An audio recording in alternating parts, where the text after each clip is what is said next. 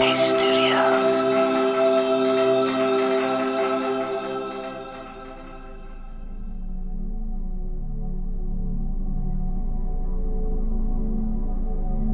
it's Andy here, and welcome to Radio Headspace, and to Tuesday morning.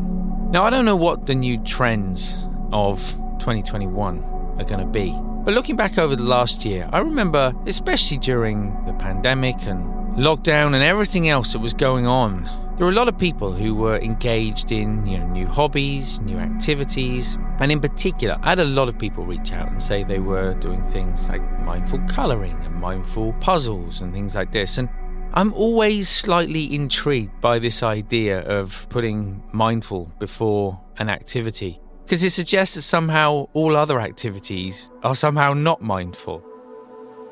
Now, I totally understand that I sit down and do colouring and painting and things with my kids sometimes, and it's really relaxing. I enjoy it. But I can also say that there are times when I colour and paint and I'm mindful with it, and there are other times when I'm not so mindful. We can be there colouring really, really beautifully and, involved in thinking about something. There's nothing mindful about that act. Just because it's called a mindful colouring book doesn't make it a mindful activity.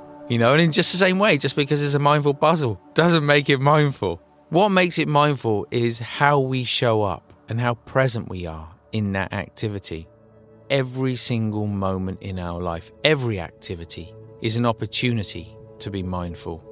Even in the monastery, it wasn't as though every single day, all day, there was just meditation. There were other things we had to do, whether it was sweeping up or gardening or cooking or, whatever it might be.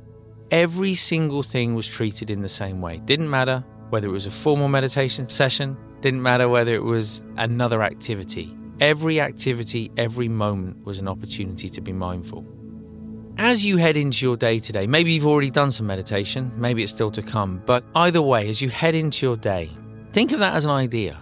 Those moments in the day that seem perhaps to be annoying, inconvenient, maybe even a waste of time, seen through the right lens, those are opportunities. They're opportunities to be present, to be undistracted, to be curious, to be interested. And when we do that, every single moment is another moment to train in mindfulness.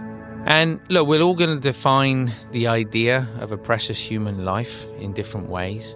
But for me, a life that's lost in distraction, where we're either lost to the past or lost in a future that hasn't yet been lived, that seems like a terrible waste of a human life.